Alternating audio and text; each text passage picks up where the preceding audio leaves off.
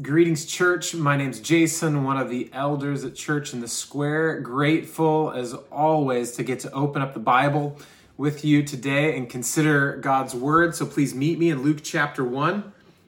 Luke chapter 1, verses 57 through 80 will be our primary text as we consider our study in the first couple of chapters of Luke as we experience this Advent season together. And so, having heard these words already read, I'd like to pray, ask for God's help, and then we will get to work. Sound good?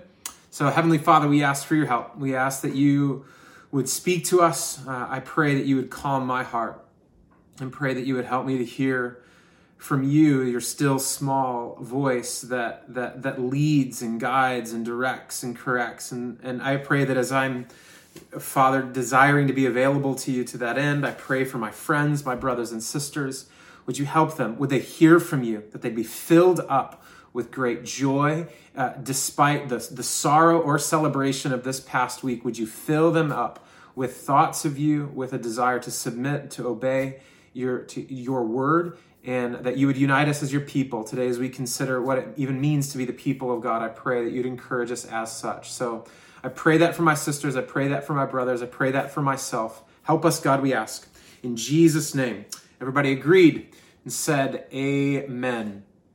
Well, part of what we considered last week is this idea of questions that both Mary, who we've learned about in this first chapter, the mother of Jesus, and Zechariah, the father of John the Baptist or John the Baptizer, each had questions when Gabriel the angel came to them and said that they respectively were about to become parents of pretty notable boys. Zechariah, of course, to John the Baptist, who would be the forerunner of Jesus, who would say, prepare, make the way of the Lord, the kingdom of God is at hand. And Mary, whose son would be the Messiah, Jesus Christ, the eternal Son of the living God. And their responses are similar and dissimilar. Similar in that they had questions, we get that, but dissimilar in that Zechariah's question came with doubt. Mary's came with humility and with curiosity. And what we see throughout the New Testament is that Jesus does not treat every question the exact same way. That when a question comes by way of humility and curiosity, he encourages it. But when a question comes as a way of pandering to a particular audience or trying to posture oneself in pride, Jesus dismisses and even criticizes that particular question asking, because Jesus is completely opposed to pride and willful ignorance. And so he is especially critical, Jesus is, of those who should know better, or of those who are choosing not to educate themselves or submit to the word of God that they do know. And so thus far in Luke, we've seen these both of these types of questions that we really see throughout the entire New Testament. So Zechariah asks a question, but he doubts. Mary asks a question because she's curious. And so Mary's question is answered. Her question is answered. Specifically, she asks, how am I going to be a mom if I am a virgin? And the angel Gabriel explains to her that the Holy Spirit would come upon her. Zechariah says, how am I going to be a dad? Because me and my wife are incredibly old. And Gabriel, through the power of God, silences Zechariah. So his lips have been sealed. He's been unable to talk as a result of his pride. So Mary goes on to sing and celebrate with this sort of like revolutionary kingdom joy. And now we come to Zechariah. What's happened to him? Luke has sort of paused his situation, told us about Mary, told us about the coming of Christ. And now we pick back up that story. Zechariah still mute and perhaps even unable to hear. And his son has been born and now is about to be circumcised and named. So let's look at Luke chapter 1, verse 57. Now the time came for Elizabeth to give birth, and she bore a son.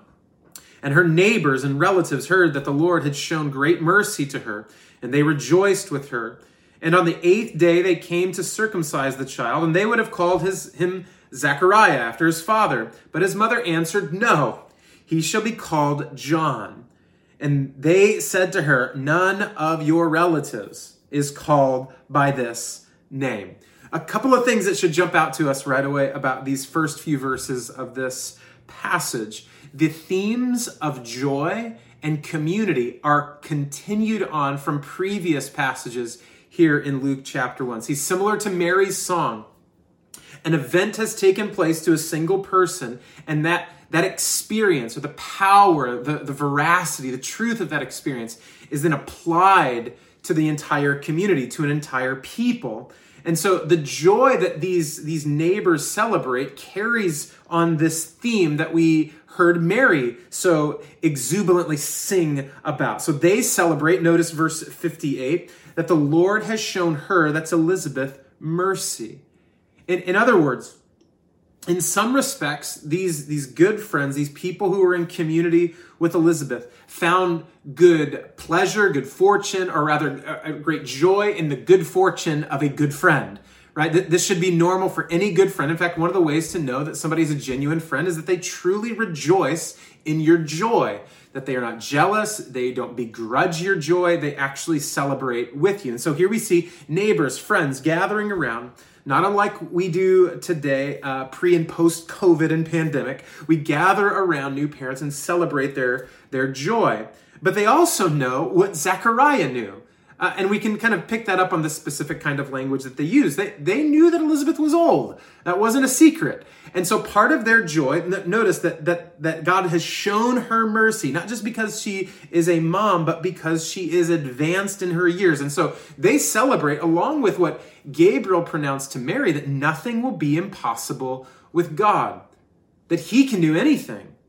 He has shown her mercy, and the community then rejoices together as a group of people. And about community, what should also jump out to us from this text is not just joy in general and community in general, but particularly these communal expectations and traditions and customs in this scene. I wonder if you picked up on them. There's this custom of circumcising the boy at the 8th day and of course giving him a name, though it's hard to understand whether or not it was habitual for a community to wait 8 days or to name a child at the very moment or the very day of their birth. But it is really odd to see the community so involved. Did you pick up on that? It seems a bit odd that a community is not only present on the 8th day, not only present for the circumcision, but they're like, yo, we know what you should name this child. Now, I think it's less odd if you have experienced this before when naming a child. You find that it's pretty problematic to include others in your decision-making process, right? That if you have a particular name that you'd like to name your child, you should just do it, not leave it to a vote or share particular options that you're thinking about, even with people who are close with you. There can be confusion, there can be tension, there can be a varying of opinions, which doesn't always lead to peaceableness, right? Are you with me? So these neighbors are all voting. They're all casting their vote for Zechariah because it's a family name. But Mama slows their roll. She's like, that's not what his name is going to be. She says his name is going to be John. Why? Because that's what Gabriel had told Zechariah. And we can discern then that likely Zechariah found a way of communicating to Elizabeth that this was supposed to be the boy's name. But the community doesn't like it, do they? The community starts pushing back a little bit and going, but no one who's in your family, you don't have any relatives named John. But what about Zechariah? So they sort of turn to him, and though he is unable, and again, likely, as we'll read, unable to hear, unable to speak, and likely unable to hear for the duration of the pregnancy, what does he have to say? Look at verse 68 or 62. And they made signs to his father, inquiring what he wanted him to be called. And he asked for a writing tablet and wrote, his name is John. And they all wondered. And immediately his mouth was opened and his tongue was loosed, and he spoke, blessing God, and fear came on all their neighbors. And all these things were talked about through all the hill country of Judea, and all who heard them laid them up in their hearts, saying, what then will this child be? For the hand of the Lord was upon him. So Elizabeth's age was enough. It was enough for the community to celebrate and to marvel at the mercy of God and his hand upon this family's story. However, not now, without any explanation, or rather the community is sort of befuddled by this. They're trying to figure out how is it that Zechariah, unable to communicate, knows the name that Mary has also said is going to be the rare, or rather unexpected name of this particular child. So this unique birth now is extended well beyond previously understood. So they, with this eager expectation mounting within them, what's up with this child? What's going on with this child? Because God is obviously with him. Now, before we press on, let's consider what's just happened. Why was Zechariah? Notice, he was released from his silence. So why was he released? Well, if a question which revealed his doubt and pride led to the consequence, then it makes sense for us to understand that in recalling what the angel instructed him, specifically the name that this child would be called, and applying this knowledge with faith to the name of his son, Zechariah has been sufficiently humbled, and now he believes. Trust opened his mouth, faith loosed his lips, surrender released his tongue and opened his ears, and humility released words of blessing from his heart. So Zechariah has experienced what is best understood as the essence of salvation. Remember, God humbles the proud and he exalts the humble. That's salvation. The lifting up, the renewing of one who was previously enslaved to sin, bound up by the trappings of this world. What we see in Zechariah is someone who has been loosed from a particular kind of bondage. He has been freed. God has relented the consequence for his sin. He has forgiven him through this demonstration of faith. So the God of the Bible then is not only that benevolent and that generous and that gracious, but we might simply just say that he is a God of second chances. He is a God who in this particular moment allows Zechariah to join in the joy of his son by affirming his faith in the Lord. See, when Zechariah first hears the news about this baby boy, his first words are those of doubt. When Zechariah gets another chance, what are his first words? Praise, celebration, gratitude. See, Zechariah is freed from a silent bondage, but this is not just personal. This isn't just about Zechariah. Like Mary, he understands something about salvation within the context of his community, with even part of a story of a people. Remember, Mary's song was all about the reversal of earthly powers in government and economics and in society. She's not just celebrating a baby on the way, but that this baby, this particular baby, in her own mind and understanding of what the angel has communicated to her, is the fulfillment of God's promises and the power to exalt his people. And so in the same way, Zechariah experiences personally what he knows to be true communally or corporately for all of Israel. In fact, he can't disconnect the two. So this prophecy, what we're about to read, is a celebration of the communal nature of salvation, that Zechariah is not celebrating something or enjoying something or experiencing something that's just for him. It's a celebration of what God is doing for his people, God's saving work for his people through the Messiah.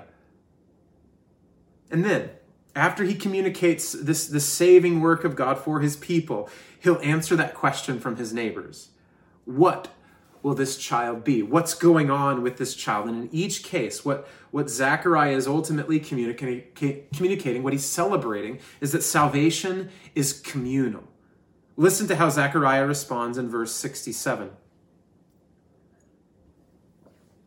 And his father Zechariah was filled with the Holy Spirit and prophesied, saying, Blessed be the Lord God of Israel, for he has visited and redeemed his people, and has raised up a horn of salvation for us in the house of his servant David, as he spoke by the mouth of his holy prophets from of old, that we should be saved from our enemies and from the hand of all who hate us, to show the mercy promised to our fathers and to remember his holy covenant, the oath that he swore to our father Abraham, to grant us that we, being delivered from the hand of our enemies, might serve him without fear in holiness and righteousness before him all our days.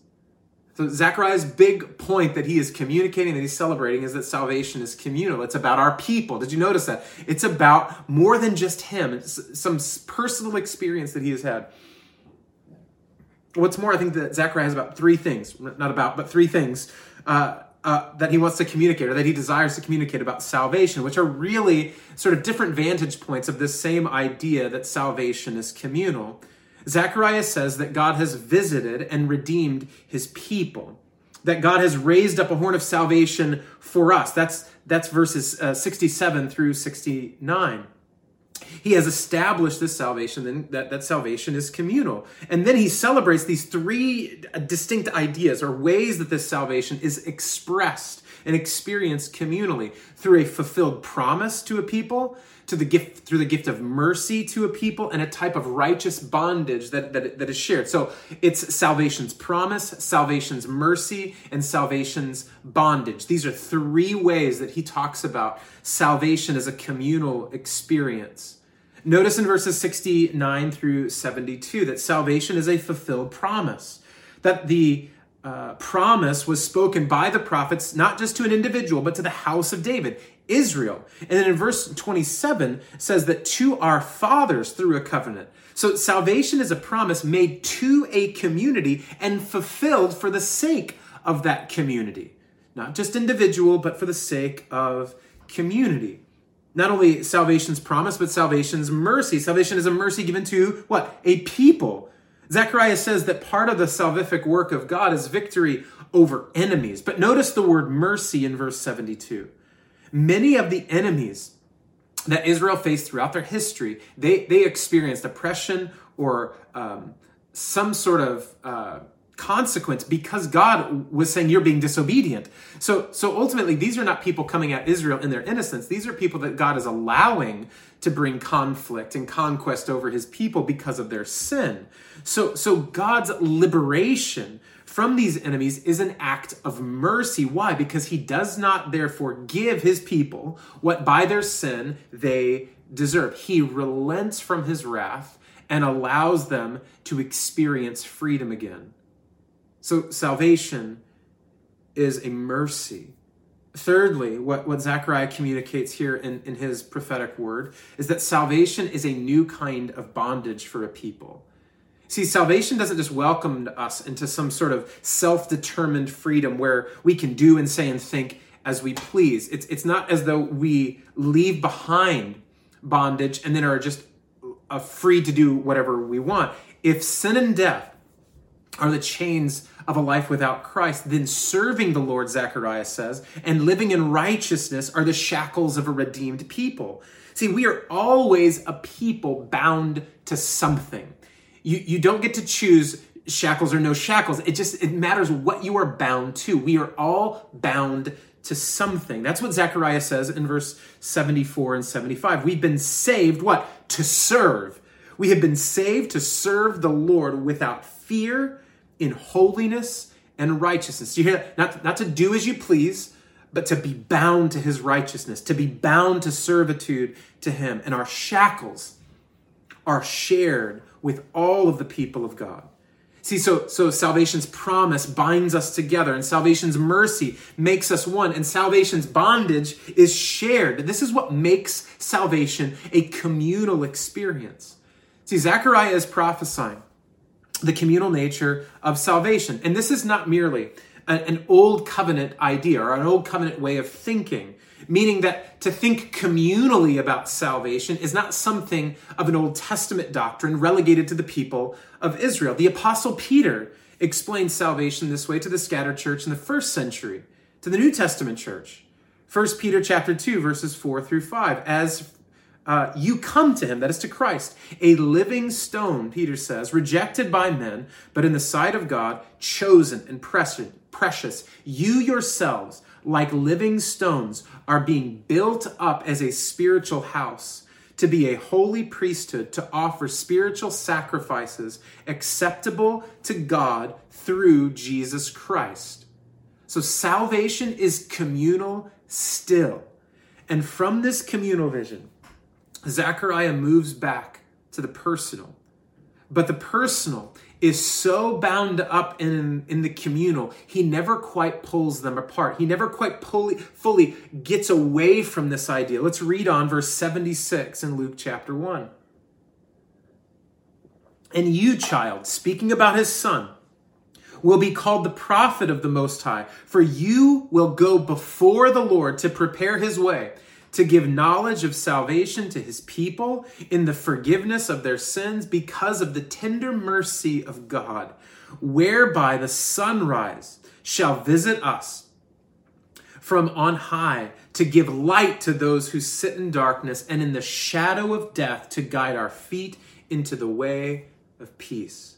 So salvation is communal, and John's task is very personal. John's task will be to follow in the way of the prophets, in this heritage of the prophets, as a prophet himself, proclaiming salvation's promise, explaining that there is this forgiveness of God through salvation's mercy, and explaining this new life as salvation's bondage to serve, and serving the Lord in righteousness.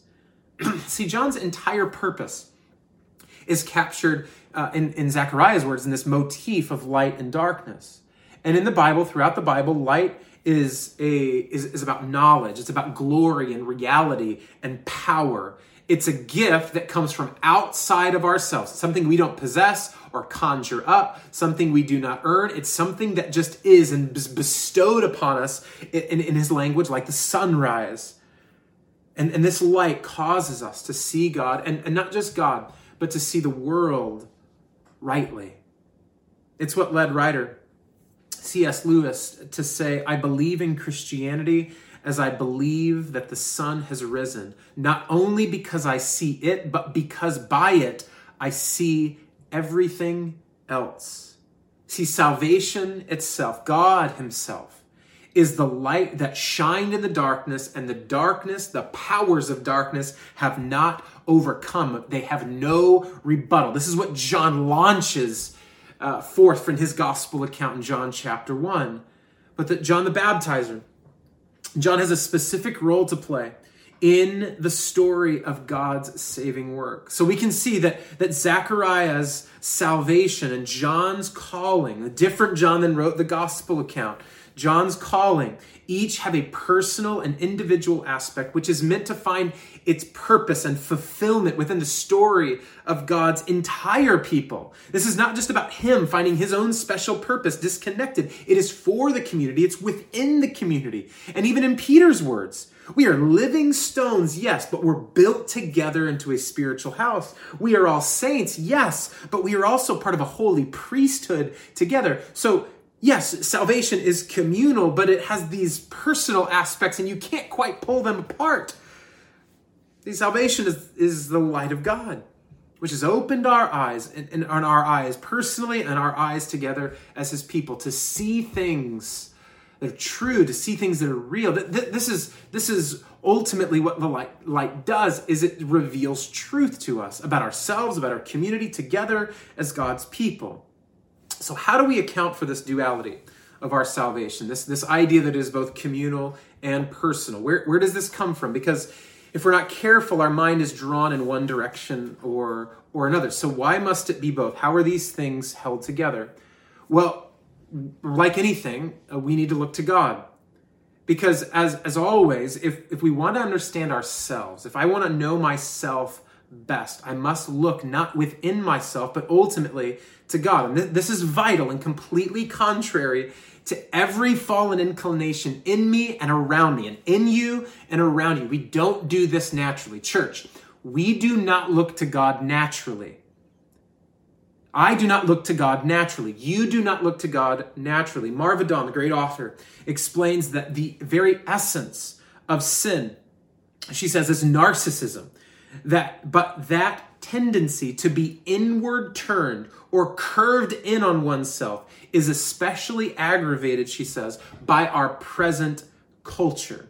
So, everything within me, pick up on how hard this is, everything within me, in other words, personally, and everything around me, therefore communally, tells me to look within myself to find my center, and if you please, to find the light necessary for salvation, either in big ways or in small ways. I believe that my salvation is within me, and I must just look and find and search for it.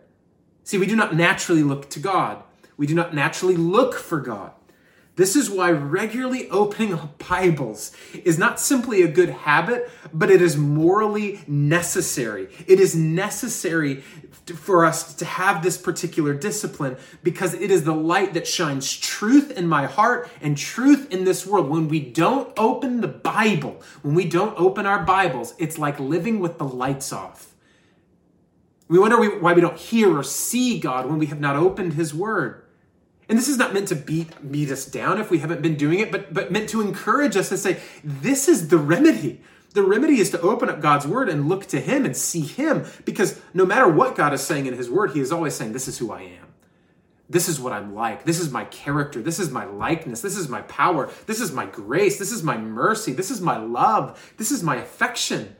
This is my glory. He is always revealing. Of all of the things he graciously reveals, he is always revealing his character. So we must open his word. It gets our attention on him. And when we look at him, in considering this nature of salvation, when we look to him, we see the God who is one yet three. He is Father, he is Son, he is Spirit, and yet he is the one and only God.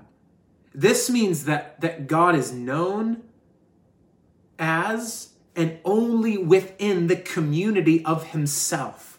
This is the community of God. He is one, yet three, and we are made in his image. Therefore, it should be unsurprising to us. It makes perfect sense then that salvation of his prized creation would be both personal, one, and many, communal.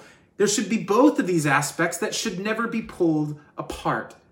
Suffice to say, the nature of God makes us very uncomfortable when it comes to many different things. And this particular doctrine, the Trinity, specifically, I think makes us very uncomfortable or perhaps just confused. And this leads some of us to have certain behaviors within community that I think are important to address. A few ways that we sort of relate to community, I think, come from a wrong view of God.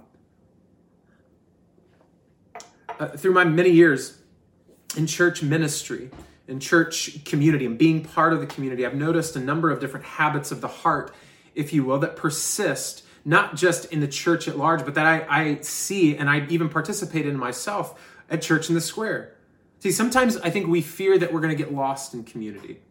One of the reasons that we don't engage, perhaps. So we gravitate towards maybe smaller, away from larger to smaller churches, believing that we'll be seen better.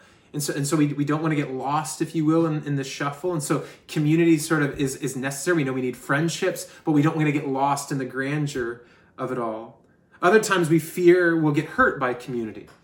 And this happens in no matter what size church we might find ourselves in. This keeps us, though, from sharing our sin, from sharing the burdens of the community or the surrounding neighborhood that we live in. We don't let people in, and we don't try to share life with others. Both come from fear of not being seen or rather getting lost in community, or fear of being hurt by community. And sometimes, in almost an opposite kind of way, we hope to be celebrated by community.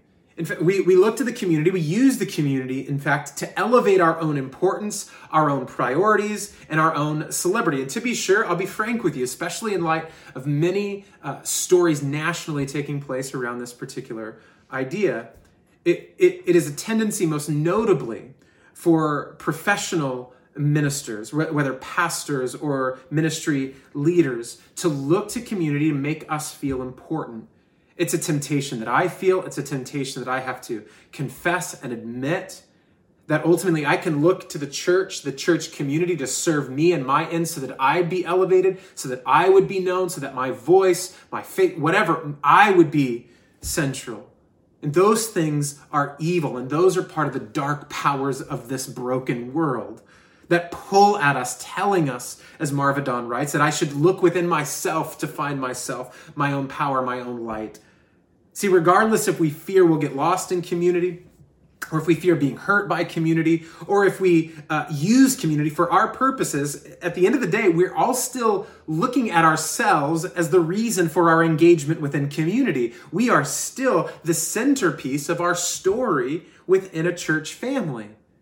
See, for many of us, self-determinism, or leading my own life under my own power, my own autonomy, is a baseline value, which we may not even realize that we participate in, that we value, and that we possess. Meaning that we presume if we work hard and have these big dreams of work and family and money, then these dreams will materialize. That these things that I desire, these things that I want. And so ultimately what we can do is just look for a church community that will ultimately bless those things and help those things to come about. Because a lot of times we believe that's how we see God. And however we see God, that's kind of what we want our church to be like. Whatever we think God is like, we want to look for a church community like that. And so if we think that God is just going to bless our dreams that we've dreamt up, and he goes, wow, that's super, go do that. And then we get in a community that asks us questions about it, that push back a little bit about that preconceived notion or that tendency, then we leave that church because we want to go and find a community that simply affirms what we want to do. If we believe that God cares about, sort of another way of thinking about it, if we believe that God cares about the disenfranchised, then we want to be a part of a church that cares about the disenfranchised. And the point really here is this, not what is your view of God, but is your view of God accurate? Is your view of God in line with Scripture? See, I'm tempted to think that who I am is up to me and up to my vision. And ultimately, I need the lights to be on, if you will. I need the Scriptures to be open, because salvation, if we're not careful, then if we have this kind of self-determined, self-centered view of our faith, of God, and of our church family, then salvation then becomes sort of a divine validation of my life goals and the things that I have already determined to be good and right. I'm just looking for a God and a community to validate those and not question them. See, we see ourselves as individuals in this case, not as a people. This is what's really important, and this is what Zechariah would have completely been foreign to him in the way that we often operate. And then the people, then in the church, when we have this view, simply become part of our personal stories of faith, and we don't become part of the story of a community. So really what we're looking for often is a church to be a part of our story and not considering ourselves to be those who are joining the story of God's people, joining the story of the church. And this kind of thinking is actually a recent phenomenon in our country and in the American church. Journalist David Brooks, who I read and speak about often, explains that only up until recently, like the last 60 years or so, have we in the West begun to see ourselves as individuals.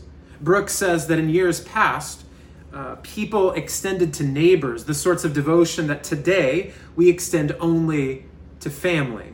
So to be sure, many of us are disconnected from our biological families, the families we grew up with, but we've made a family here in the city, for sure, many through close friends. But today we're generally skeptical of others. We don't trust easily. We rarely lay down our defenses long enough to be known by a community and to be questioned and critiqued and loved that well, to have the truth spoken in love by a community, for them to become part of our consciousness, and we in turn part of theirs, like the way that they think about the world, and they think about you, and I think about you, and we think together about one another in a community, like you come up, in other words, practically speaking, that what this kind of community ought to look like, that is, even though we may have really dear friends, right now that we kind of share when we make big life decisions, we talk to them first. We very rarely have people with whom we make decisions with, or we bring them our questions or our desires when they're in process and say, is this right? Is this good for me? Would this be good for the community? And sort of laying that down before the community together. See, our modern self-concept then is really devoid of what biblical community is all about. Now, you might be thinking, that doesn't sound like me at all. That the frame of thinking you're talking about with self being at the center of the community is very foreign to you. In truth, what I've just described, albeit with a really broad brush, so give me grace and I'll give it to you, is a modern, upwardly mobile, by and large, generally white mentality. For most people of color, particularly those of an immigrant family or from an immigrant community, a communal self-concept is natural and completely common. You know instinctively, or they know instinctively, rather, what Henry Nouwen describes as the great joy of being chosen, the discovery that others are chosen as well. That kind of celebration for many people is totally normal. It's something that they taught, but being known within a community is part of the fabric of their many heritages. The shadow side, though, of this upbringing and the mindset of being hesitant to embrace a unique call that might set you apart from the community in some way, kind of like John was receiving here at best. And at worst, it's feeling as though your body and your very being is swallowed up in the whole. So here's one reason I think that becoming a multi-ethnic church is really so hard. We see community and salvation, therefore, very differently, simply because we are coming from very different places. And both perspectives have merit and both perspectives have flaws. Culturally, we either reject the notion of being known as a people or the idea of being known as a person. These are obviously extreme views of this that may not be exactly the way that you've lived these experiences, but somewhere along the way, these are the things that begin to influence our consciousness of how I see myself within a community. But in truth, and here's what we need to hear, church, you and I are neither the point nor the problem of our spiritual family. You and I are neither the point nor the problem of our spiritual family. We are simply and joyfully part of a spiritual family. You're neither the point, but you are neither the problem. You and I are a part. Our hope in this confusion of personhood and community, our hope is a kind of community which you are neither exalted nor erased. Being part of a people in which you are neither the point nor the problem. And there's something, I think, in Luke's summary of what happens next of the life of John the Baptizer, life of John the Baptist in verse 80, that helps us to understand this. Look at it with me.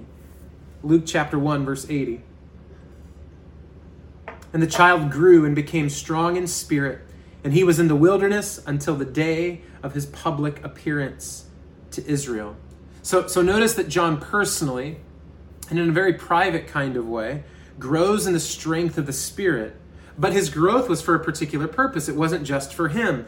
There is this impending, this coming public appearance to Israel, to the people of God. See, he would give light to those in darkness very soon, years after he takes this time to be marked by God's word, to be marked by God's Spirit. And all of his work would be this self-giving, self-sacrificing. It would not be about self-preservation, but he did need to be, as an individual, built up by God's Spirit, strengthened by God's Spirit. It was personal, but it was also for the people. It was communal. This is why John had been saved. This is why he had been set apart. In fact, he would give himself to Jesus and for the people of God to the point that he would begin to be put in prison over and over again, and he would put his life on the line. In fact, in one of those imprisonments, in Luke chapter 7, John sends word to Jesus. And here's how Luke records it, Luke 7,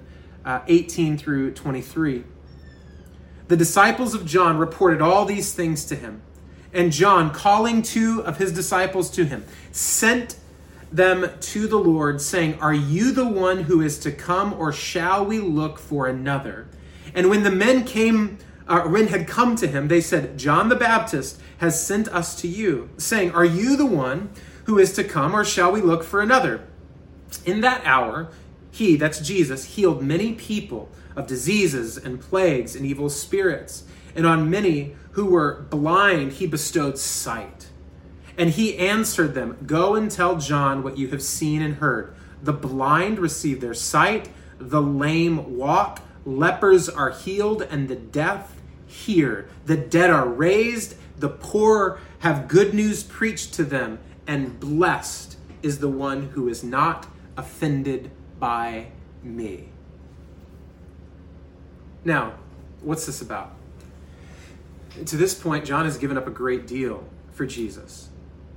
And he wants to be sure that he has given up, he has sacrificed, he has suffered rightly, because this is salvation, because this is the light, because Jesus is the real Messiah. He wants to make sure all that he has done has been for the truth, not for a lie. Now, let's think just for a second how amazing this question is. Remember, people ask questions for different reasons. John is asking a question, are you the one? The question is John coming at this arrogantly? Is he coming at it proudly? Is he coming at it presumptively? Or is he coming like Mary? Is he coming humbly? Is he coming before the Lord Jesus because he's curious? I think what's really interesting is what John doesn't ask and sort of help us to understand whether or not he's coming with pride or with humility. John is in jail and he doesn't say, free me. Isn't that interesting? I mean, if I'm in jail and I think that Jesus is the Messiah, I might lead with that.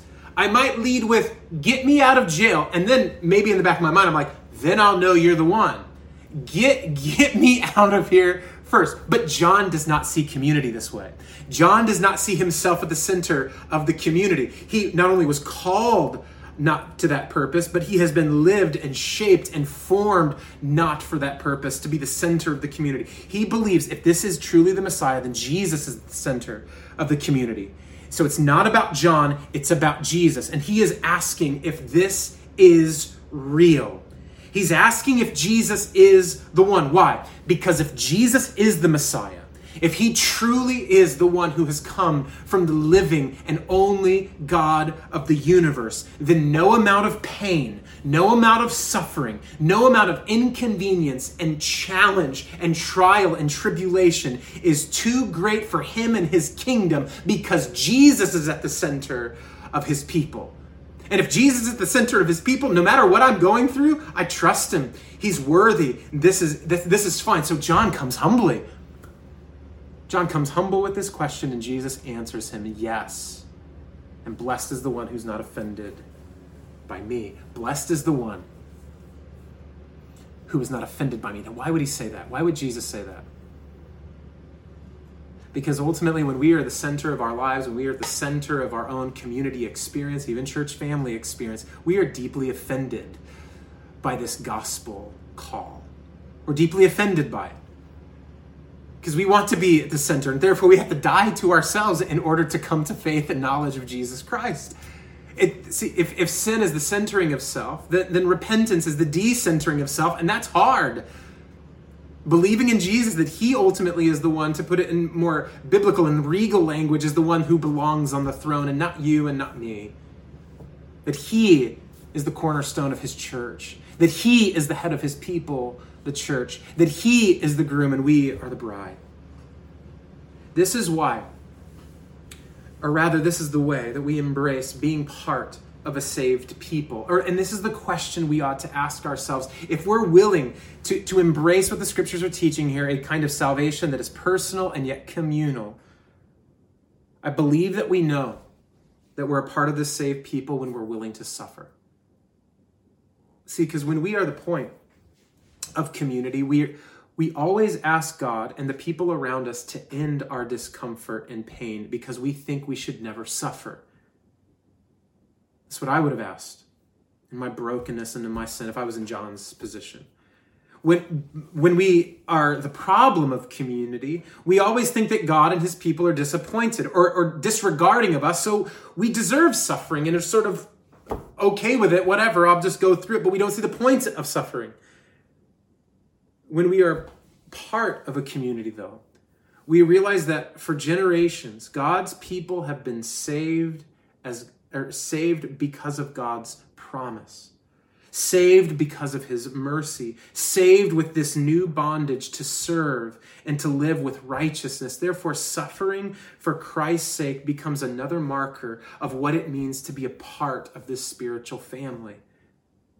After all, we were born out of suffering.